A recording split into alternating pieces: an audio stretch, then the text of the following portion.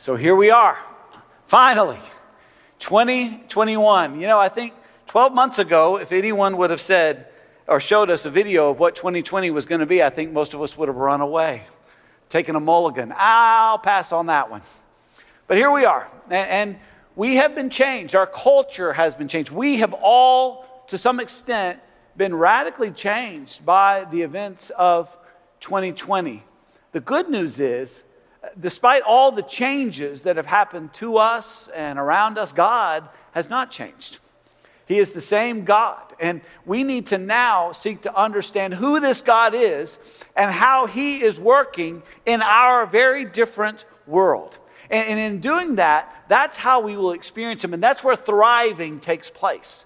And understanding who He is, how great our God is, joining Him in what He's doing in this new, very different, very strange world, and then allowing Him to transform us and to do His miraculous work that only He can do. Now, the series that we're going to start with is thriving during difficult days.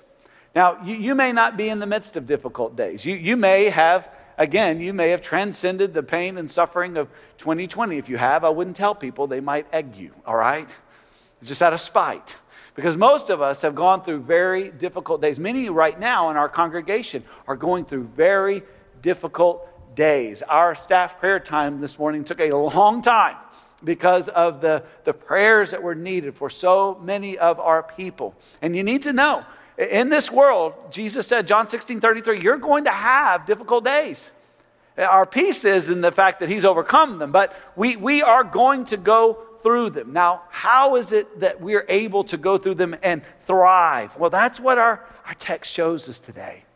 The Bible is clear. Our text today is clear that the only hope of humanity is the one true God of the Bible. He is real and He is gracious. And there is none like Him.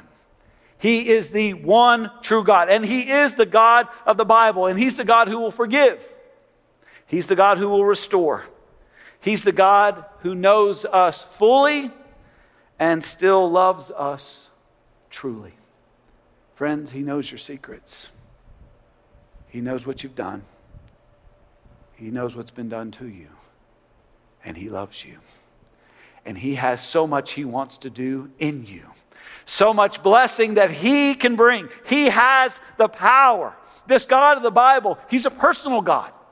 He cares about each one of us. And He wants each one of us to know Him and to love Him and to obey Him out of that love. He's willing to restore. He's willing to renew if we will but repent and believe. Listen how God is described. This text is about God. This text is not about our country or any country in particular. This text is about God. Make sure you use this text in this understanding, all right? 2 Chronicles chapter 7, beginning in verse 13. When I shut up the heavens so that there is no rain, or command the locust to devour the land, or send pestilence among my people, if my people who are called by my name humble themselves and pray and seek my face and turn from their wicked ways, then I will hear from heaven and will forgive their sin and heal their land. This text teaches us who God is. God is a sovereign God. He controls all things for His glory to accomplish His purpose. He allows many things that we would know that He is God. And if we will turn to Him, if we will repent and believe in Him, there's healing. There is healing. But notice the big if. If, and then this descriptor, my people. God was gracious to allow Israel to be the people through which God brought the Messiah, Jesus Christ. And the Messiah has come. Jesus Christ, the Son of God, has come as promised by the prophets through the line of the people of Israel. But now that Christ has come, and now that the Holy Spirit has come, there is now a new people. What does it mean to be God's people? When He says, my people, who is that? 1 Peter chapter 2, beginning of verse 9, tells us plainly. But you are a chosen race, a royal priesthood, a holy nation, a people for His own possession, that you may proclaim the excellencies of him who called you out of darkness into his marvelous light. Once you were not a people, but now you are God's people. Once you had not received mercy, but now you have received mercy. God's people, his chosen race, royal priesthood, holy nation, people for his own possession can thrive. We can thrive in any and every circumstance. But what does that mean? Thriving. Well, I couldn't believe the pushback I got when I announced our theme for 2021. I got so much pushback on this. It was startling to me, but I understand. There's a lot of hurt. There's a lot of frustration. There's a lot of, how dare you talk about thriving when I'm experiencing fill in the blank? How can we thrive when we've got this kind of circumstance, these situations, these laws, It depends on your definition. Let me give you the definition that we're going to work off of this year. Thriving. Thriving is having the confidence to be intimate with God. The confidence to be intimate with God. The confidence that is able to say, God, I know that you see me. I want to see you. I want to know you intimately. I want to be changed by you. God, you are holy. I need you to make me holy. I want this intimate interaction between you and me. And that takes confidence. The confidence that only comes through the power of Christ and the gospel. So thriving, it begins with having confidence to be intimate with God and the contentment to obey God's commands. Many people are not content to obey God's commands. We want to obey what we want. We want to obey what our flesh desires. We want to have what we want to have, when we want to have it, the way we want to have it. But thriving doesn't come from having it your way. Thriving comes from being content to obey God's commands. Adam and Eve had it made. What messed them up? They refused to be content to obey God's commandments. And that's where we miss it. We miss so much.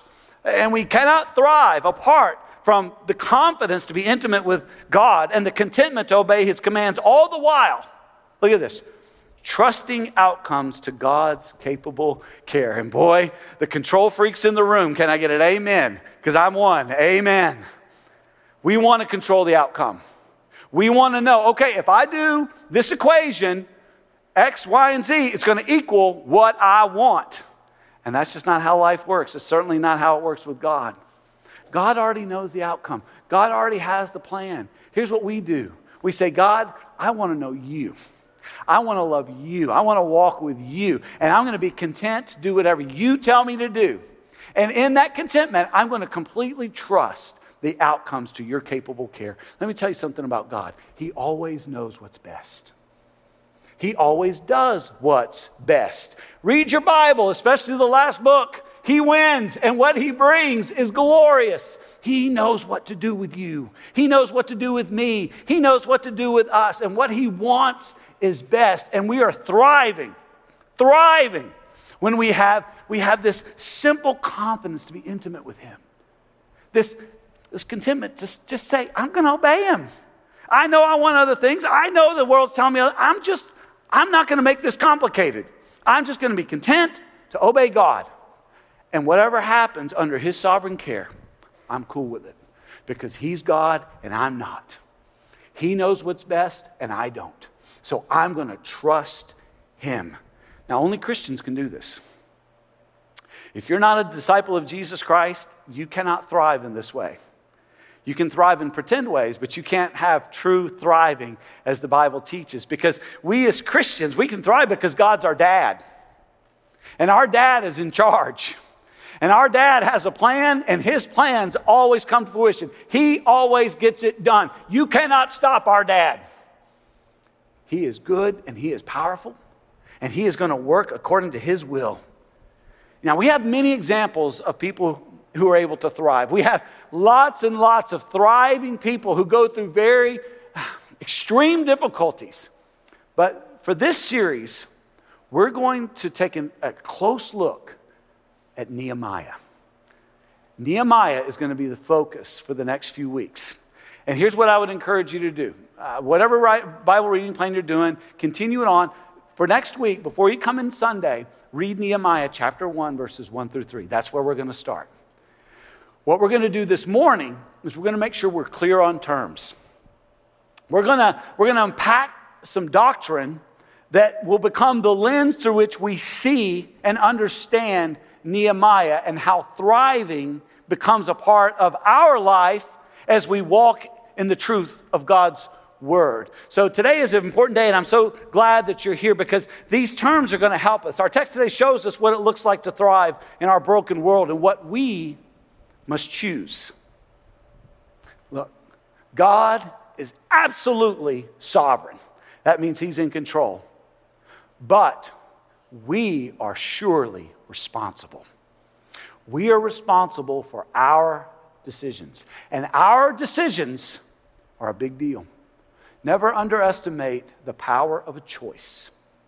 The choices we each make don't just impact our lives, but the lives of everyone who loves us and who is near us.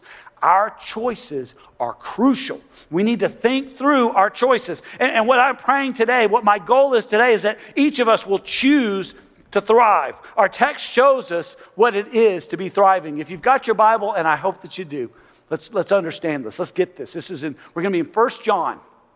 1 John chapter 1, verses 8 through 10. It helps us to understand what thriving is. 1 John chapter 1, verses 8 through 10. Let's all stand together in honor of God's holy word. 1 John chapter 1, I'll read beginning in verse 8. If we say we have no sin, we deceive ourselves, and the truth is not in us.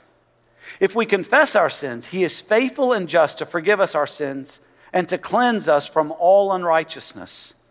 If we say we have not sinned, we make him a liar, and his word is not in us. The grass withers and the flower falls, but the word of the Lord remains forever. Amen.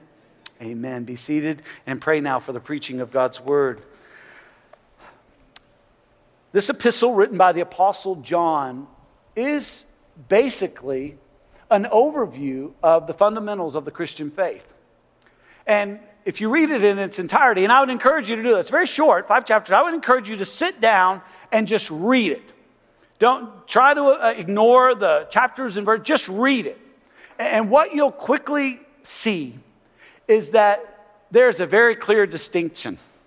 There's a distinction between Christians and non-Christians.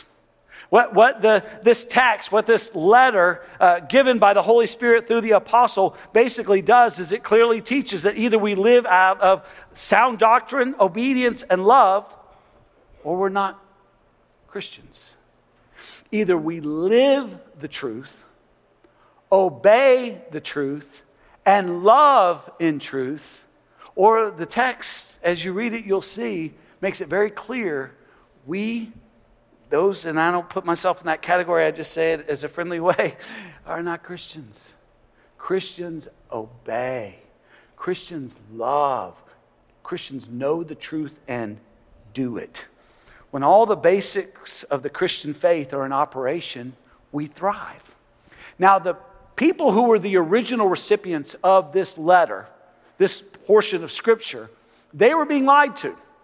They were being overwhelmed with all kinds of things that were not true. And they were hitting them from all kinds of different directions. And that's why the Holy Spirit inspired the apostle to write this epistle, to speak to the people, to get this word from God that is able to free God's people from the lies that easily overwhelm and confuse us. And friends, we should never be surprised by our culture of lies. We live in a culture of lies because this world is under the dominion of the devil. Listen what Jesus said about the devil in John chapter 8, beginning at verse 44. He was a murderer from the beginning and does not stand in the truth because there is no truth in him. When he lies, he speaks out of his own character. For he is a liar and the father of lies.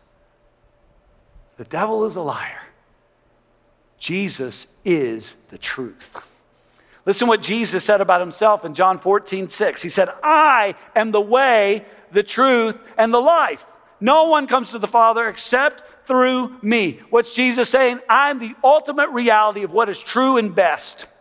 And to follow in my way and to follow in the way of truth is to have life. There's no other way to the Father except through Jesus Christ. And in order to know God as Father and be free from the dead ends, deception, and death of the devil, we must repent and believe the gospel. We have to turn away from self, from this world, and believe the gospel. Now, again, I use this term gospel all the time. It's a biblical term, but a lot of people don't understand it. The gospel is not a command. God doesn't say, here, do these things, and then that'll add up, hopefully, to you earning your salvation. No. The good news is a proclamation. It's a statement of fact. And here's the statement of fact. God became flesh. He lived among us. His name was Jesus, born of a virgin, lived a holy life, died for our sins, and was raised on the third day, and is coming again soon. Please, Lord Jesus, come soon. 2021 would be a great year for the return of Jesus Christ. Amen. This is the Lord. And it is this God revealed in Jesus Christ that has brought good news. This good news enables us to thrive. Our text shows us what the gospel enables us to do and what thriving looks like, what thriving is. Two things I would encourage you to take note of, and the first one is this. Thriving is choosing transparency. Choosing transparency, and that's harder than it sounds. Because the fact of the matter is, we want everybody to think we're okay. We want to look okay. We want our Facebook pictures and Instagram pictures and all of our snaps to be, communicate one very clear thing. We're awesome. But the fact of the matter is, only God is awesome. And the fact of the matter is, we're living in a very difficult world, and we are struggling with who we are, what we have, and what we're to do. Because if we're honest, sin is still at work, and we are far from perfection. No one is perfect. No one can earn their way into God's love. No one can approach God. God is holy and loving. We are sinful and selfish. Now, God can transform us, and He does by the power of the gospel, but we must be willing to change. And that's hard. We have to be willing to change, you got to do, first of all, you got to see the need for change. You know what? And our world is telling us, you don't need to change. You're fine. Unless you believe the Bible, then you should change because you're on the wrong side of history. But what our world is constantly telling is, hey, you don't need to change. And in order to change, though, you got to see the need for change. Then you have to see the means for change. And then you have to be willing to accept those means, which means you have to give up another way. To follow in the way of Jesus, you've got to give up another way. And many people, first and foremost, we don't want to believe that we need to change. See, most people want to believe that we're fine. Everyone's fine. And if there's something that's wrong, well, it's just a small thing. And the reality is, because we're fine, we need everything else around us to change, including God, to fit what we want. See, that's the big lie. That's the lie that's being told over and over again. That's the lie that comes at us with every advertisement, with every secular song, with every piece that comes out in literature and media is we need everyone else to change, especially God, to fit the world we want to be, to be the people that we feel most comfortable with, to have what we want. Here's the great lie of our generation. The great lie of our generation is this. The individual desires of every person are paramount unless they are biblical and wholesome. Let that sit there for a minute. The lie of our generation is this. The individual desires of every person are paramount unless they are biblical and wholesome. The basic belief in our society is that any moral demand from God is wrong and to be rejected. And we are constantly being told this lie. And we are not only told to accept it, we're supposed to tell it. You know, I don't usually watch commercials, but during the season, we've watched some shows where the commercials are there. And I've been astonished with the sinful lifestyles being used by advertisers to sell their products. Just flat out sin to sell.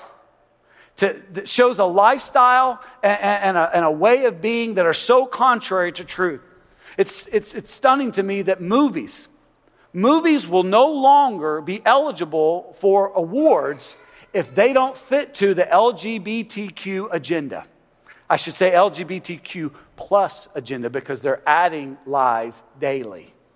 And there is no way that art now can be celebrated unless it fits into the lies. Here's the new dogma, and I don't write this down. I posted it on social media. I'm sure it'll be up and around, and I would encourage you to share. Here's the new dogma of deception of our society. It's this: three things.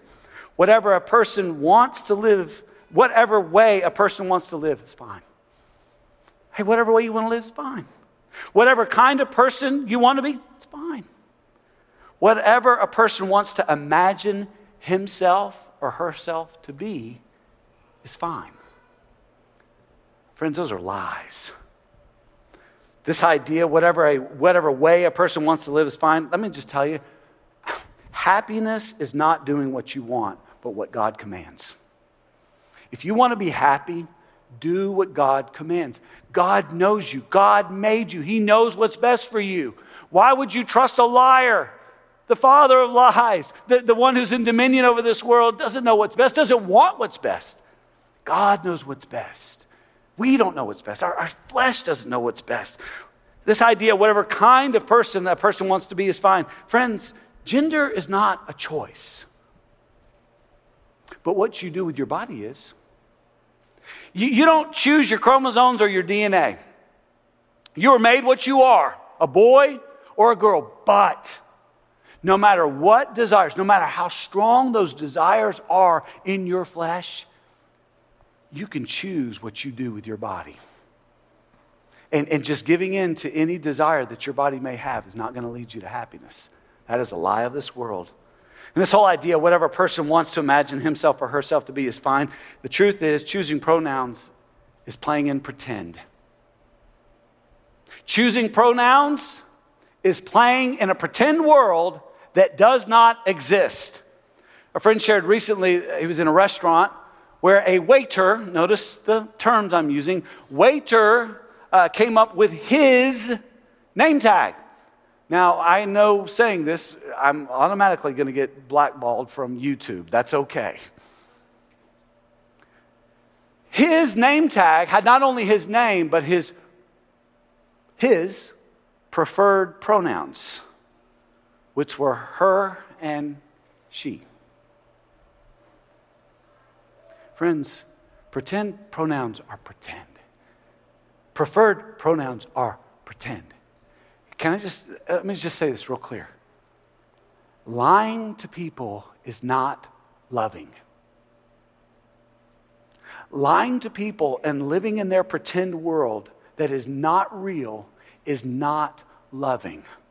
What is loving is to be truthful.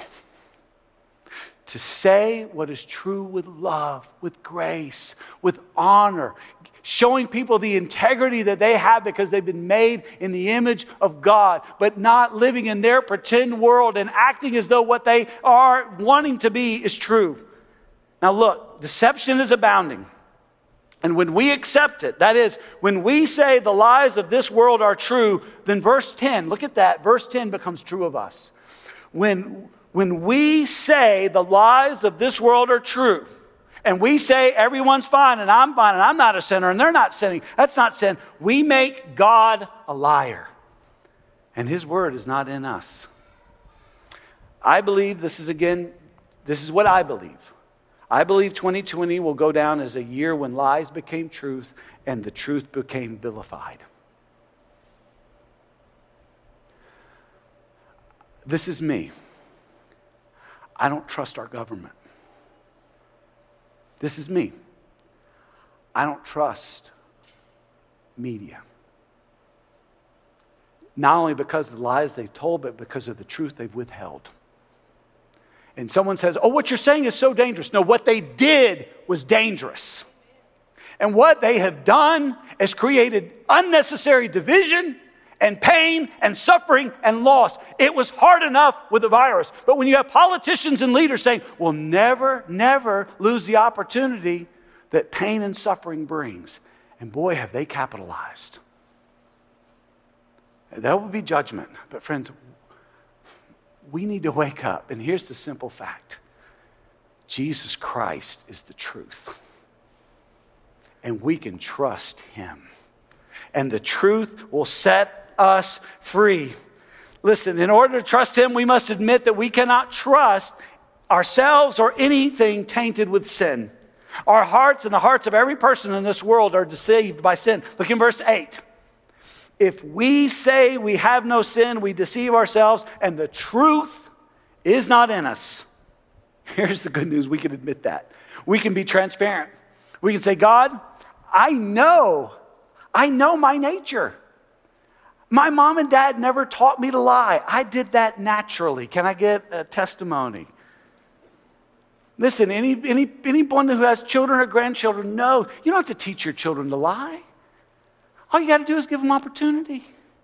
And they will, because of their nature. We just need to be transparent about it. We all sin. We are not truthful. We are sinful, selfish creatures. But if we can believe the gospel, we can say what the Apostle Paul said in 1 Timothy chapter 1, beginning in verse 13. Though formerly I was a blasphemer, persecutor, and insolent opponent, but I received mercy because I had acted ignorantly in unbelief. And the grace of our Lord overflowed for me with the faith and love that are in Christ Jesus. The saying is trustworthy and deserving of full acceptance, that Christ Jesus came into the world to save sinners, of whom I am the foremost. But I received mercy for this reason, that in me, as the foremost, Jesus Christ might display his perfect patience as an example to those who were to believe in him for eternal life. To the King of the ages, immortal, invisible, the only God, be honor and glory forever and ever. Amen. Friends, once we choose to be transparent about our sin, we are free. We are free. We are free to say, God, you're right, I'm wrong. And that freedom to be transparent leads to the second thing that thriving allows. Again, what's our definition of thriving? Let me real quick just put it up. What is thriving? Thriving is having the confidence to be intimate with God and the contentment to obey God's commands while trusting outcomes to God's capable care. That thriving begins by being transparent and saying, God, I need you. Help. I'm a sinner. You're holy. Forgive me. Change me. I need you. And after that transparency has happened, the second thing can happen. Thriving is, second thing, choosing transformation. Not only do we choose to be transparent, it's just not, God, I'm wrong, I'm sorry. Okay, that's it. No. We're transparent so that we can acknowledge the need, so that we can see the need, and then so that we can apply the need, which will change our life. If we confess our sins, he is faithful and just to forgive our sins. And look at that last part. And cleanse us. Cleanse us from all unrighteousness. Notice the progression. First, we confess. John chapter 10, verse 9. If you confess with your mouth that Jesus is Lord and believe in your heart that God raised him from the dead, you'll be saved. Now, salvation is a one-time decision. It is immediately to be followed by believer's baptism. If you have not been baptized by immersion, you're not walking in obedience to God, and you need to fix that immediately. What makes you think that you're going to obey God in the hard things when you won't obey him in the very easy things? Someone says, why should I be baptized? Because God said. Because God said. That's enough. And once we're saved, we live this transformed life by the gospel. And what does the gospel do? It will cleanse us from all unrighteousness. Friends, the 3 circles is not just for salvation. It's for sanctification. Now, let me show you again how this works.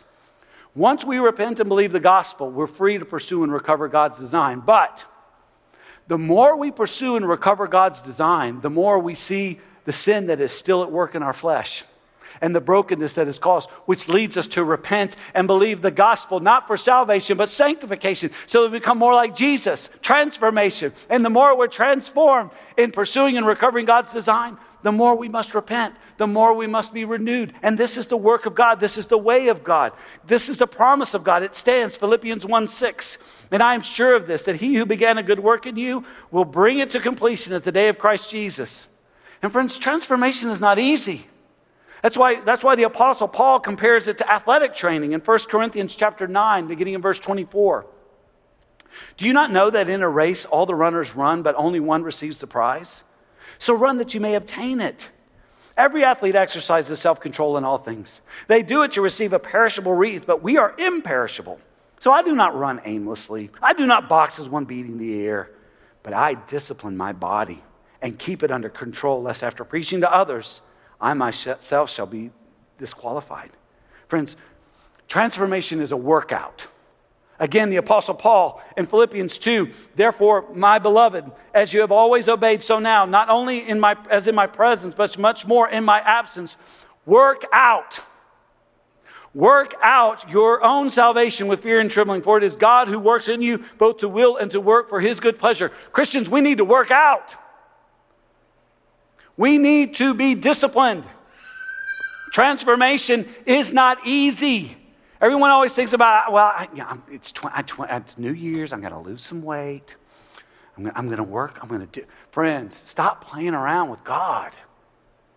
Work out your salvation. And good thing is, God's given us a workout plan.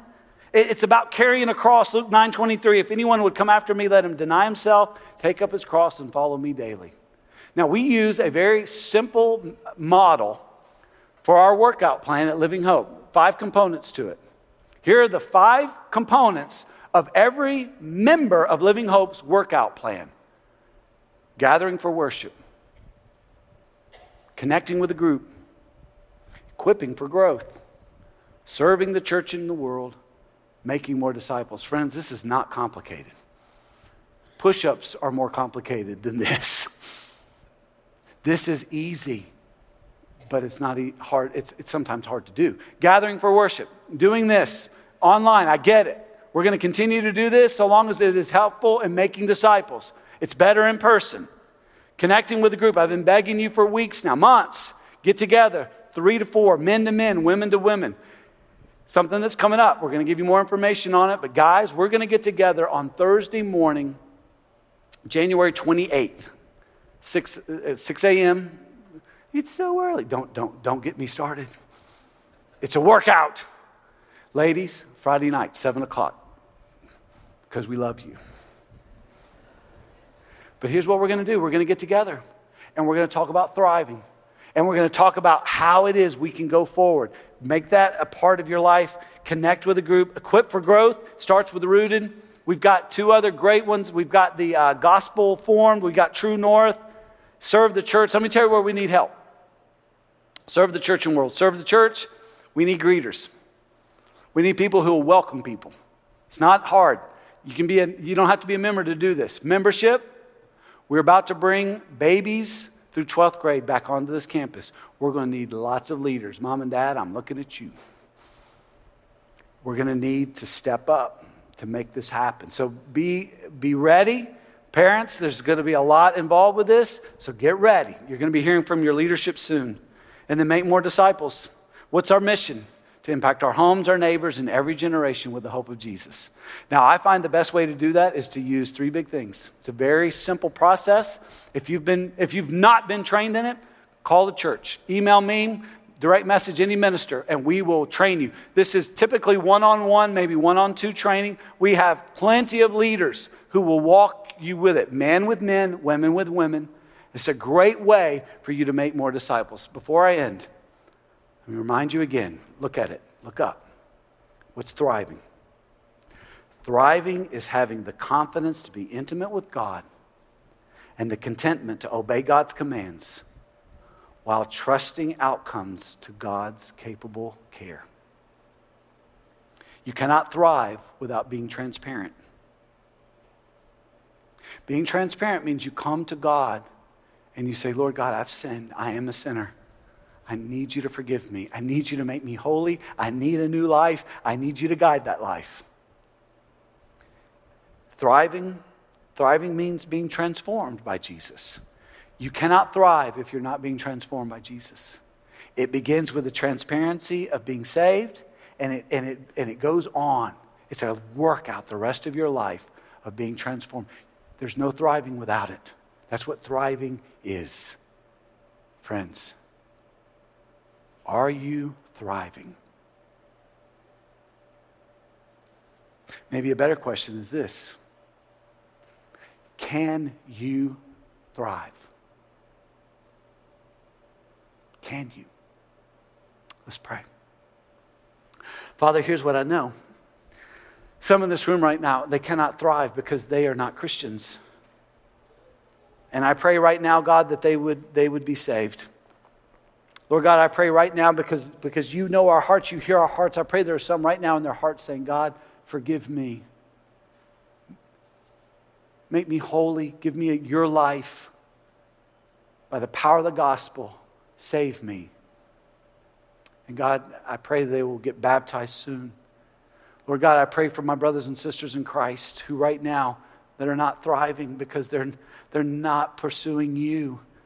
They're walking in the lives of this world. Father God, I pray right now you would hear the hearts of your children asking for forgiveness, asking for discipline, asking for power to work out their salvation with fear and trembling, to do the basic things that lead to transformation. God, I pray that many are committing right now to that. And Father God, many of us know those who are not thriving and they cannot thrive. They're living in sin and they're causing brokenness. Lord, hear us right now as we pray. If you would, right there where you are, pray for someone you know who needs Jesus to experience this transparency and this transformation.